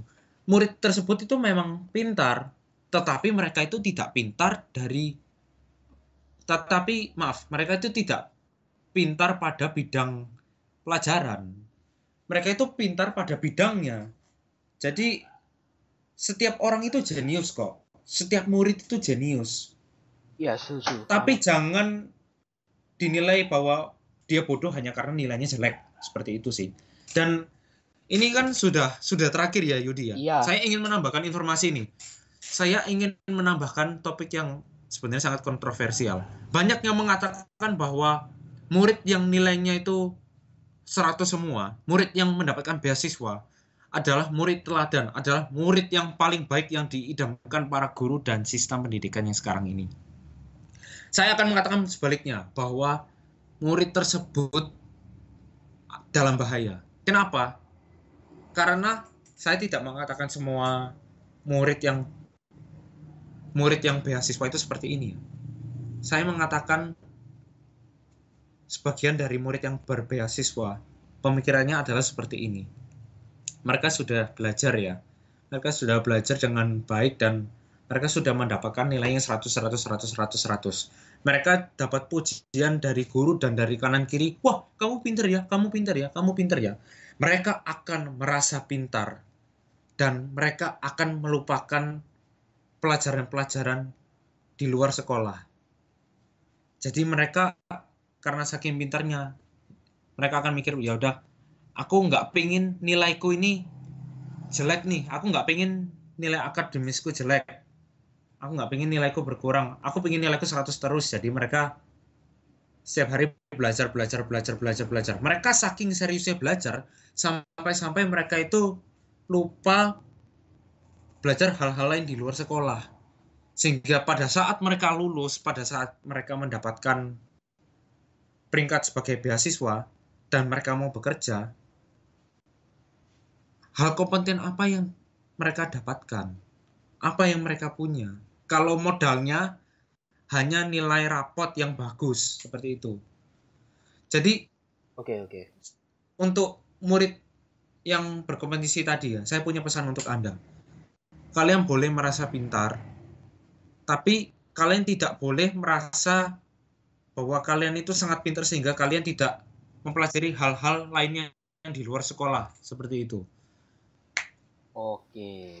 Sekarang saya akan menekankan tema yang tadi berdasarkan perspektif saya. Ada namanya, tadi saya membahas forced activity, penekanan aktivitas. Sebenarnya ini tidak terjadi pada IPA IPS saja. Bahkan saya tidak akan menyebutkan, saya hanya akan menyebutkannya organisasi sekolah, bukan yayasan dan bukan lain-lain. Organisasi yang terdapat pada sekolah itu sebenarnya menyebabkan kita, bukan menyebabkan kita sih, kayak mengadakan lomba. Saya tahu kalian mengeluarkan segala kreativitas kalian untuk mengadakan hal ini, tetapi saya kurang setuju karena kalian sebenarnya menambah beban murid gitu ya. Kalau kalian menonton DVR ini, kalau bagian nggak tahu DVR itu apa, pengulangan stream ini, saya harap kalian mendapatkan pesan ini. Saya tahu kreativitas kalian dikeluarkan secara besar-besaran, tetapi bukan berarti kalian memaksa murid lain dan menganggap diri kalian paling tinggi sebagai OSIS. Oh, salah kesebutan. Ya, wis gak apa-apa, OSIS. Ya. Jadi ini kalian merasa tinggi paling menjadi OSIS ya. Misalnya, anggota kalian merasa paling tinggi. Oh, saya event organizer. Saya bisa mengadakan event ini. Ya, jadi ini ya, kita juga tertekan. Kalian mengadakan lomba paduan suara misalnya. Kita berlatih keras untuk paduan suara. Tetapi kembali lagi ke topik full day school. Jadi akhirnya kita yang sudah lelah ini berusaha lagi untuk berlatih. Yang menyebabkan kita tambah lelah. Saya tahu kalian mempunyai kreativitas tinggi. Bukan berarti setiap saat ada event kalian mengadakan suatu lomba dan lain-lain. Bukan menghina nggak boleh ada lomba. Lomba itu juga harus ada. Cumanya ya gitulah. Kita sibuklah untuk mengangkat lomba-lomba. Jadi, itu bukan menghina kalian ya. Iya, kami nggak bermaksud untuk menghina kalian. Karena kami menghargai kreativitas kalian, gitu loh. Kreativitas kalian itu tinggi banget, cuma ya begitu. Banyak juga masalah yang kita alami. Bukan masalah sih, sistem pendidikan yang kita jajari gitu. Ya, saya juga ingin menambahkan sedikit fakta ya, bahwa murid yang benar-benar buta pelajaran itu maksud saya seperti ini, terlalu mendewa-dewakan nilai ya. Coba katakanlah si A ini murid yang seperti itu, murid yang beasiswa, murid yang nilainya bagus-bagus, dan mereka pasti kalau nilai mereka turun dikit aja, nilai mereka remedi 1 saja, mereka pasti akan berpikir, wah, gagal nih. Mereka pasti akan dimarahi oleh orang sekitarnya, entah itu orang tuanya atau gurunya. Kamu ini beasiswa kok nilaimu jelek? Pasti seperti itu. Dan dengan stigma yang seperti itu, mereka akan tertanam di pikiran mereka bahwa seperti ini, akan tertanam di pikiran mereka bahwa kegagalan itu adalah hal yang buruk.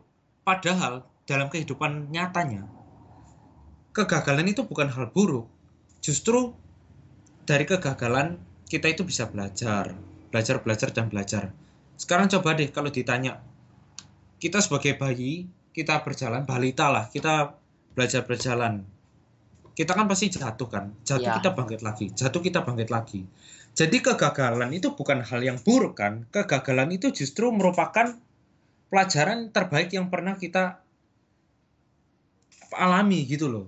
Tapi dengan adanya stigma di sekolah ini bahwa kegagalan itu jelek, itu membutakan kami sebagai siswa gitu loh. Jadi mungkin murid yang nilainya bagus ini jangan-jangan akan memiliki mental takut gagal. Jadi kalau mereka berwirausaha, mereka gagal, sudahlah gagal. Karena mereka terbiasa mendapat pujian bahwa nilai-nilainya itu bagus. Tapi kalau nilainya jelek, gagal pasti jelek. Akhirnya mereka takut gagal, akhirnya mereka takut untuk nyoba hal baru. Tapi murid yang terbiasa bernilai jelek tidak akan takut gagal. Jadi misalnya nih, si A, jangan si A deh, si B ini memiliki nilainya jelek-jelek. Mereka dapat tekanan dari guru, mereka dapat tekanan dari orang tua mereka. Nilaimu kenapa jelek sih? Nilaimu kenapa jelek? Tapi meskipun mereka mendapatkan tekanan, mereka nanti saat besar berwirausaha dan mereka mendapatkan kegagalan, mereka gagal dalam berwirausaha, mereka nggak akan down kok mentalnya. Mereka akan coba lagi. Karena apa? Karena mereka sudah terbiasa gagal. Mereka bukan murid yang nilainya itu 100 semua, tapi mereka adalah murid yang nilainya jelek semua dan sudah terbiasa akan gagal. Jadi, wah gagal nih, oh biasa aja. Sudah biasa kok gagal ya coba lagi. Pada akhirnya, mereka bisa sukses dalam kehidupan mereka. Nah, kami juga tidak mengatakan bahwa nilai murid yang bernilai 100 itu nilai apa ya? Kita tidak mengatakan bahwa nilai 100 itu nilai yang buruk, bukan. Kita tidak mengatakan juga bahwa murid yang bernilai 100 atau beasiswa adalah murid yang buruk. Kita mengatakan bahwa sebagai murid yang nilai yang bagus, tolong jangan merasa pintar sehingga kalian tidak memiliki kemauan untuk menerima informasi baru. Seperti itu.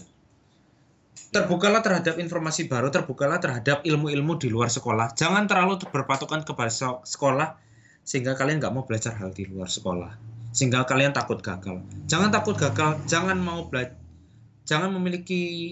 nggak mau untuk belajar hal-hal di luar sekolah. Seperti itu. Oke, kita akan kembali ke quote terakhir. Nah, ingat bahwa ya ini untuk sebenarnya kalau misalnya tidak ada topik yang dibicarakan lagi, kami akan mengakhiri stream ini. Tapi sebelumnya kita akan membahas quote ini. Ingat, apa yang sudah kami bahas tadi merupakan berarti kita menyatakan bahwa sebenarnya orang-orang sebenarnya tidak ada yang bodoh kenyataannya. Semua itu jenius. Tetapi nggak setiap orang mempunyai kepintaran yang sama. Kepintaran yang mereka miliki itu bukan level sih, tolak ukurnya berbeda-beda. Misalnya 26 anak dari satu kelas. Satu anak dengan anak yang lainnya memiliki pemikiran yang berbeda. Jadi sebenarnya quotes ini maknanya dalam ya. Jadi bagi kalian yang dari tadi mendengarkan kita live streaming ini, kalian harus percaya kepada diri kalian sendiri, menyatakan bahwa saya itu bisa gitu ya. Saya bisa, saya bukan orang yang bodoh karena kemampuan saya berbeda dengan kemampuan yang lain. Biar saya luruskan ini. Maksud Yudi adalah, jika kalian merasa bodoh karena nilai kalian itu jelek, ya jangan merasa bodoh karena kalian ini pintar. Setiap siswa itu pintar, tapi tidak semua siswa itu bernilai bagus. Ya, betul. Seperti itu. Silakan dilanjut, Yudi. Ya, menurut saya ya segitu aja sih, karena sebenarnya tidak ada yang bodoh karena kemampuan orang itu, kepintaran orang itu bukan kepintaran orang itu di bidang yang berbeda-beda. Jadi misalnya matematika jelek, berarti dia bodoh semuanya. Enggak lah. Berarti dia tidak mampu dalam pelajaran matematika saja. Yang lainnya berarti juga bisa mengikuti gitu. Iya, jadi kami juga memiliki sebagai kata-kata terakhir ya. Kami memiliki pesan untuk guru dan sistem pendidikan yang ada. Atau untuk semuanya juga sih sebenarnya. Bukan untuk guru, untuk sistem pendidikan, tapi juga untuk murid-murid dan masyarakat lainnya. Begini pesannya. Tolong bedakan antara murid yang pandai dan murid yang bernilai bagus. Karena kedua hal tersebut terkadang tidak bisa disamakan. Ada murid yang pandai berbicara, wawasannya luas, tapi nilainya nggak bagus. Ada juga ada juga murid yang bernilai bagus, tapi mereka gagap dalam berbicara. Mereka kurang memiliki kepandaian dalam bidang lain loh ya. Tapi mereka dalam bidangnya, yaitu dalam bidang pelajaran, mereka juga pandai. Betul, Pak. Jadi bedakan antara kami yang pintar, ya bukan pintar sih, nilainya bagus dalam akademis dan yang pandai. Pandai itu bukan akan secara akademis aja, bisa secara Ya, keterampilan, bisa secara macam-macam lah. Artinya di raport juga dinilai nilai keterampilan, tapi tidak terlalu digunakan. Yang sebenarnya harus ditekankan adalah keterampilan siswa dalam mata pelajaran tersebut. Itu adalah siswa yang pandai, bukan siswa yang nilainya bagus. Pada kenyataannya seperti itu. ya. Yudi, apakah ini mau ditutup? Karena kalau mau ditutup, saya ingin menambahkan sedikit statement lagi sebagai penutup saja. Ya, tambah aja gak apa-apa. Gitu. Oke, sebentar, saya kok jadi lupa ya. Apa itu namanya kalau misalnya kita setelah lulus terus kita dapatkan itu yang isinya adalah nilai. Oh ya, ijazah. Ijazah, Pak. USKHUN. Ijazah. Nah, saya ingin akan mengeluarkan statement sebagai, bukan statement sih, lebih ke pertanyaan. Saya ingin bertanya pada Anda semua. Nasihat yang kami dapatkan sebagai murid adalah kalian harus belajar dengan giat supaya nanti nilai ijazah kalian itu bagus. Dan nilai ijazah itu nantinya akan dilihat oleh anak-anak kalian dan tidak akan bisa diubah. Nah, sekarang kami sebagai murid ini akan bertanya ya. Apakah nilai ijazah, nilai rapot akan berguna bagi kami? Memang itu tidak bisa diubah. Memang nilai ijazah itu tidak bisa diubah. Ya. Tapi apakah nilai ijazah akan berguna bagi kami? Apakah nilai ijazah bisa membantu kami untuk mencari uang atau hal-hal lain? Oh, jelas tidak, gitu ya kan? Ya silakan dijawab sendiri lah. Saya tidak perlu menerima jawabannya iya atau tidak. Iya. Jadi yang kami dapatkan dari guru adalah seperti ini. Belajarlah dengan giat agar kalian itu mendapatkan ijazah yang nantinya itu tidak akan terlalu berguna bagi kalian. Ya, karena opini orang berbeda-beda, itu kalian jawab aja di dalam hati deh. Terserah kalian mau jawab apa. Kalau ya, silakan. Kalaupun Anda memiliki pendapat yang berbeda dengan kita, ya itu tidak apa-apa karena kami di sini hanya menyuarakan suara kami. Kami di sini hanya menyuarakan bagaimana sih sistem pendidikan di mata kami sebagai siswa. Ya. Seperti itu. Oke, ada lagi Yudi? Sekarang seperti yang tadi saya ingatkan, percakapan ini mungkin banyak menyindir orang karena kita tadi menyebutkan beberapa itulah kita bisa bicarakan yang kita bicarakan tadi. Ingat peringatan yang tadi. Ini banyak kata yang menyinggung dan banyak kata-kata yang Anda harus terbuka sekali. Jadi kalau Anda tersinggung dan ada salah-salah kata, mohon maafkan kami. Iya. Tapi sesuai peringatan tadi, stream ini memang banyak mengacu dan banyak ya gimana ya nyebutinnya. Banyak yang sangat kontroversial dan banyak yang tidak bisa diterima oleh pihak yang tertutup. Ya, betul sekali. Jadinya kalau Anda tertutup sulit. Makanya kalau kalian baca di bawahnya peringatan huruf besar ada huruf kecil. Tulisannya diharapkan adanya kebijakan penonton karena Anda harus bijak dalam menanggapi pernyataan kami. Karena kami tidak memaksudkan bahwa guru itu tidak benar. Terus enggak. Kita tidak menyatakan kalau tidak boleh sekolah. Kita tidak menyatakan banyak orang yang nanti mikirnya, oh orang ini nggak sekolah deh. Gitu. Pada kenyataannya kita nggak pernah ngomong jangan sekolah, tapi kita hanya mengkritik secara tidak langsung. Ya, jadi bagaimana sebagai siswa yang apa ya? Pasti kita ini sebagai siswa kita nggak bisa lah ngubah sistem yang sudah ada. Sistem yang sudah ada, ya pasti sistemnya seperti itu. Kita sebagai siswa pasti nggak punya kekuatan yang cukup untuk mengubahnya. Jadi pertanyaannya sekarang, apa yang bisa kita lakukan supaya kita ini bisa lebih berkompeten dalam kehidupan? Ya, betul sekali. Jadinya, Jadi seperti ini, saya jawab dulu ya. ya, Satu, nilai kalian akan bagus kalau apa ya? Boleh mendapatkan nilai bagus, tapi jangan tertutup oleh ilmu-ilmu yang lain. Tetap belajarlah setidaknya untuk sampai naik kelas saja lah. Cukup untuk naik kelas saja. Tapi juga apa ya? Jangan tertutup dengan ilmu lain. Jadi kalau kalian itu terlalu fokus terhadap pelajaran sehingga kalian lupa untuk belajar ilmu lain di luar sekolah, wah itu salah. Tetap pelajari hal-hal di sekolah sampai kalian naik, tapi juga pelajari hal-hal di luar sekolah. Misalnya kalian belajar masak dari YouTube, kalian belajar gimana caranya bernegosiasi dari YouTube atau dari internet atau dari sumber-sumber lain. Kalau saya sendiri, saya suka baca-baca buku-buku pengetahuan seperti saya itu suka baca-baca buku yang berbau pengetahuan tentang finansial. Saya sangat suka bukunya Robert Kiyosaki, Rich Dad Poor Dad. Sampai sekarang saya masih baca-baca buku yang berbau finansial tersebut. Ya, intinya adalah terbukalah bagi pendidikan di luar sekolah. Jangan cuma berpikir bahwa pendidikan di luar sekolah itu pendidikan satu-satunya. Karena murid yang hanya berfokus pada pendidikan sekolah adalah murid yang tidak berpendidikan. ya, betul banget. Ada lagi Yudi?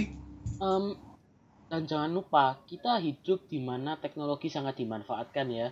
Jadi kalian kalau misalnya di luar sekolah belajar dengan YouTube.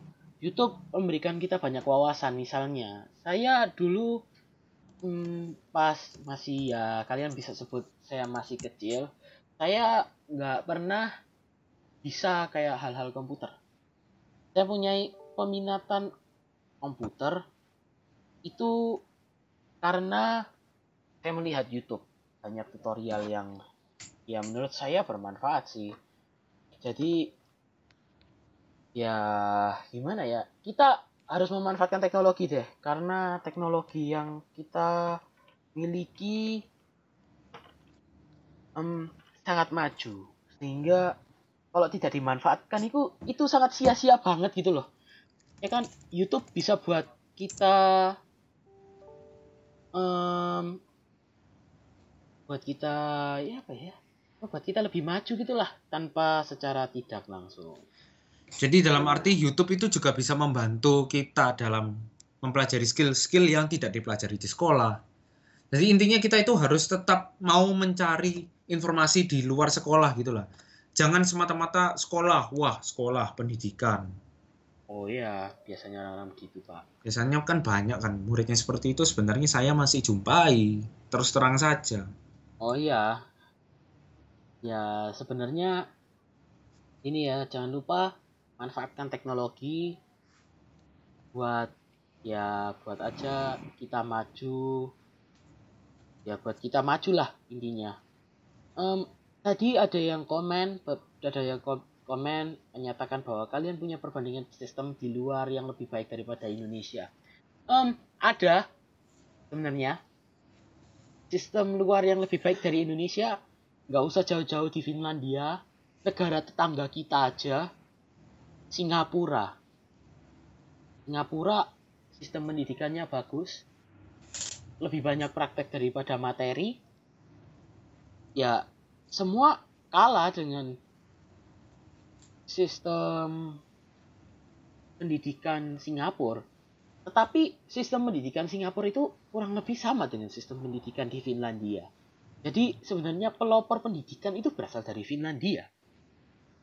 Ya karena begitu bagusnya Finlandia dalam ya keterampilan terutama sih kalau di Finlandia itu. Ya begitu aja sih.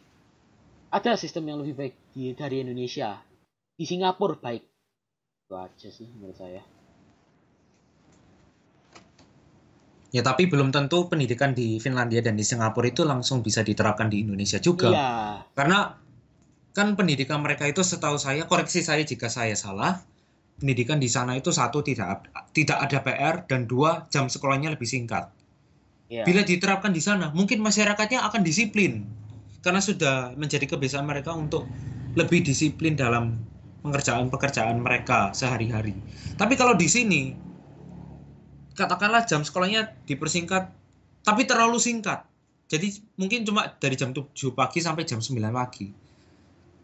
Ya. Murid-muridnya ini setelah ini akan kemana? Mungkin murid-murid yang istilahnya cerdas, mereka akan duduk di rumah dan mempelajari hal lain atau bersosialisasi sehingga mereka misalnya belajar hal yang baru di luar sekolah. Ya. Tapi ada juga murid yang ngegame terus. Ya, itu bukan salahnya sistem pendidikannya kalau seperti itu. Itu salahnya murid sendiri. Kalian diberikan kesempatan untuk belajar di luar sekolah. Kenapa kalian nggak mau mempelajarinya? Kenapa kalian nggak mau menggunakannya? Pendidikan itu penting, tapi pendidikan yang berlebihan di sekolah itu juga tidak apa ya, tidak uh, tidak berguna bagi Ya. siswa gitu loh. Sama halnya seperti bila siswa itu terlalu diberikan kebebasan, siswa yang tidak niat, siswa yang nggak niat, ya akan menggunakan itu sebagai kesempatan untuk main game. Ya. Main game itu nggak salah, selagi kalian itu memiliki waktu juga untuk tidak bermain game, untuk belajar hal-hal baru, belajar hal-hal di luar sekolah, baca-baca buku, belajar masak, dan lain-lain. Seperti itu.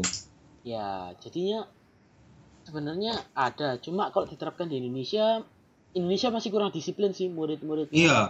Jadinya kalau diterapin ya bisa hancur. Iya. Nggak semata-mata pendidikan di Finlandia itu bisa dipraktekkan di Indonesia. Ya, betul. Cuma setidaknya ada contoh yang bisa ya jadi panutan aja, bukan diterapin sepenuhnya.